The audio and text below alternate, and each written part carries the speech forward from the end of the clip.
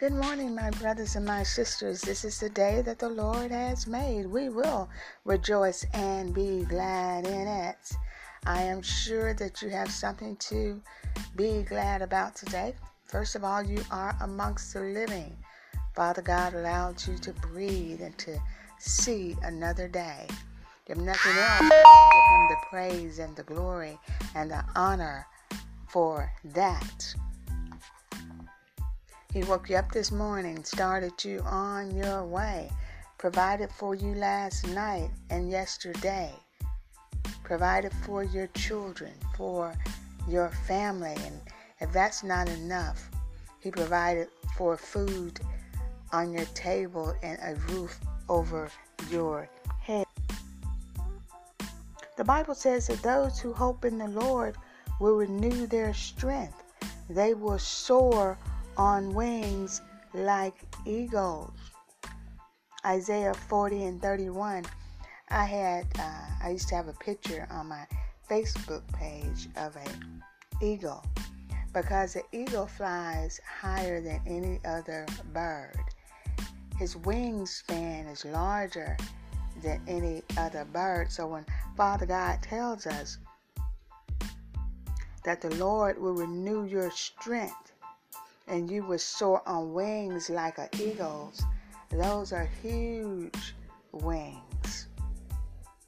Too often we get hung up on things that don't really matter, and we allow them to distort our view of life. A positive Christian, however, has the ability to rise above small irritations by trusting in the Lord in all circumstances, and by always remaining conscious of His presence. It is impossible to be trivial and small-minded when the love of Christ fills your heart and mind. Spreading God's love by the power of the Holy Spirit means being able to rise above trivialities and reach the heights that the God of love desires from all His children. And then we can rise up on the wings of eagles and see things from their true perspective. Holy Spirit, fill me with your presence and help me to trust in God so I can rise above my problems. Amen. Father God is a loving God, and He answers us with yes and amen. Sometimes He'll tell us no, but we have to have faith in a living God, knowing that He knows our troubles. He sees everything. He stays woke 24 hours, 7 days a week. He does not sleep, nor does He slumber. He is conscious of everything that we are going through. Well, that's my nugget for you right now, today.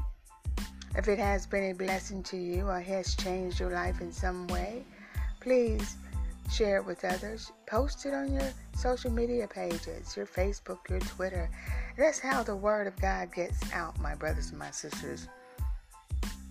It does not get out by osmosis. And if you feel a need that you want to donate to this program or this podcast, please do. At the end of the podcast, there's a link that you can go to and donate if you would like to.